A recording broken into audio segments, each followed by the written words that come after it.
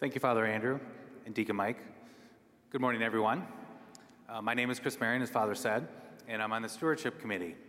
And about a few weeks ago, it was brought to our attention when we were all together in our parish committee council meeting that there's a $100,000 structural deficit that St. Monica's Church is facing right now. And I think to many of us, there was a surprise because we weren't really aware of that. And it caused me to internalize and ask myself, why? Why are we having this structural deficit? And what does it mean to me? I think a lot of us can rationalize why there is a structural deficit. There's some lower church attendance. Obviously, the Catholic priest scandal hasn't helped. It's tougher for some people to make ends meet. So there are definitely some reasons why giving has been down in the past few years. But I found myself asking myself, why? Why is the church, why is Father Paul asking me to give more of my time and talent and treasures to support this church? And so it caused me to reflect upon why do I value St. Monica's? And I came up with a number of things that I found, and I think a lot of people here in this parish share. One of which is obviously the church service, what we have going on today, the organist, and the beautiful services we have every week. It's important to a lot of us to be here each and every week to serve and to worship with one another. We also have our schools. We have St. Monica's School as well as the CCD classes that are ending today and are important to teach our kids the value of religion.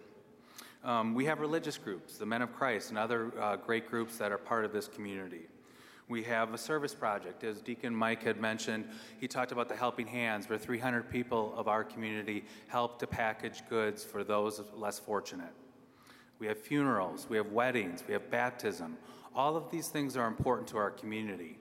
And when you really come to reflect upon it, it all really boils down to that. It boils down to community. The reason why we're here is because we value this community and we value the people who worship here at church. So, while community is important, it's also not free. If you're part of a club, you obviously know you have to pay dues. If you have kids in sports, you're constantly paying, as I know I am, activity charges for those kids to play in those sports. You might be a member of Amazon Prime or Netflix, and without thinking, that charge comes every month. No one really gives it a thought, but that's important to you, and that's great. That's fine. That shows where you're putting your money. I actually am a big music lover, and there's a local radio station nonprofit, 88.9, and so I give every month $10 to support that radio station. And every once in a while, I'm like, oh, maybe I should put it somewhere else. But then I reflect upon it and turn the radio station on, and I'm glad I did that because I really value the music they play and some of the things they're doing in the Milwaukee community. So, as we all know, community isn't free. And so that's why we need to, reflect upon and consider maybe increasing our giving. So when we do give, what does that support? It sustains what we have. It sustains this beautiful church. It sustains our schools. It sustains Donovan Hall and all the great activities we have down there. We need to continue to grow, though. We need to continue to support our church and our infrastructure to make sure we have that for years to come. And then that also means we need to invest in the future. There are some maintenance items that need to be addressed. As you might know, the parking lot was almost an embarrassment. Thankfully, there were potholes that were filled before Easter, but there's a major project that probably needs to be undertaken to make sure that we can get people in and out safely from our driveway.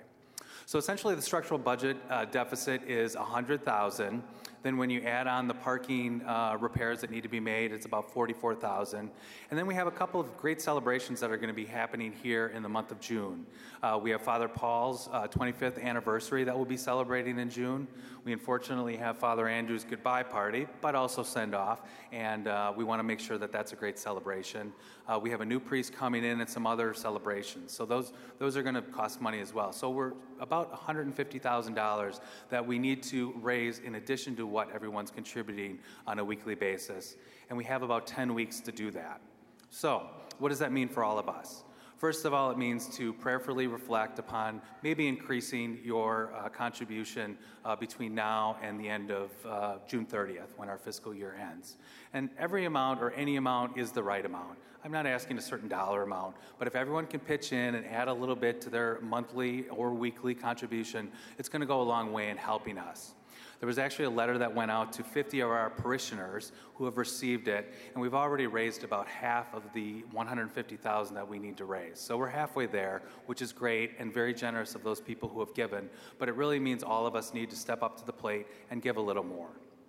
And when you do that, what will we be doing? Well, first of all, you'll be doing the right thing, and it'll be supporting and helping this community. So, how are we going to do it? Like I said, one is to prayerfully reflect upon potentially increasing your contribution.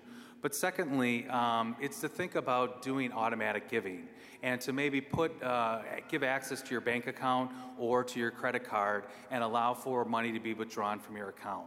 And I know me personally, I'm not an advocate of that, I'm not a fan, but I'm going to do it, and this is the reason why. I got a statement from the parish about where my contributions were, and I took a look at it, and I saw, I think a check's missing. And so I went back to my check register. I know a lot of people don't write checks, but I still do. I'm still old school. And I couldn't find that check, and I go, well, I guess I just missed that payment. Not that I wasn't in church, but I guess I just didn't write the monthly check that I normally would give. And so things like that happen. People are busy. Sometimes you can't attend Mass. And this is a great way not only to continue to support the church, but it also helps in our budgeting, because I know oftentimes when the pledge cards are handed out, when we reflect upon the pledge cards, not everyone turns them in, and it makes it very hard to budget from a parish council perspective. So I'm going to leave it at that. Hopefully all of you will go home and prayerfully reflect not only on giving more, but really seriously consider giving automatic deposit withdrawal of your bank account and ACH statement or of your credit card to help and fund and make sure that we have a sound funding to not only overcome the structural deficit now before June 30th, but then also going forward. So again, thank you so much for your time today. And I guess I'd like to dovetail with what Deacon Mike said. This story is continuing, and the only way we can continue the story is to make sure we support our community. This community is the story, and by giving and by helping out with the structural deficit and giving of your time and talent, we'll be able to stay as a strong community and continue to do the great things we do here at St. Monica's. So thank you for your time.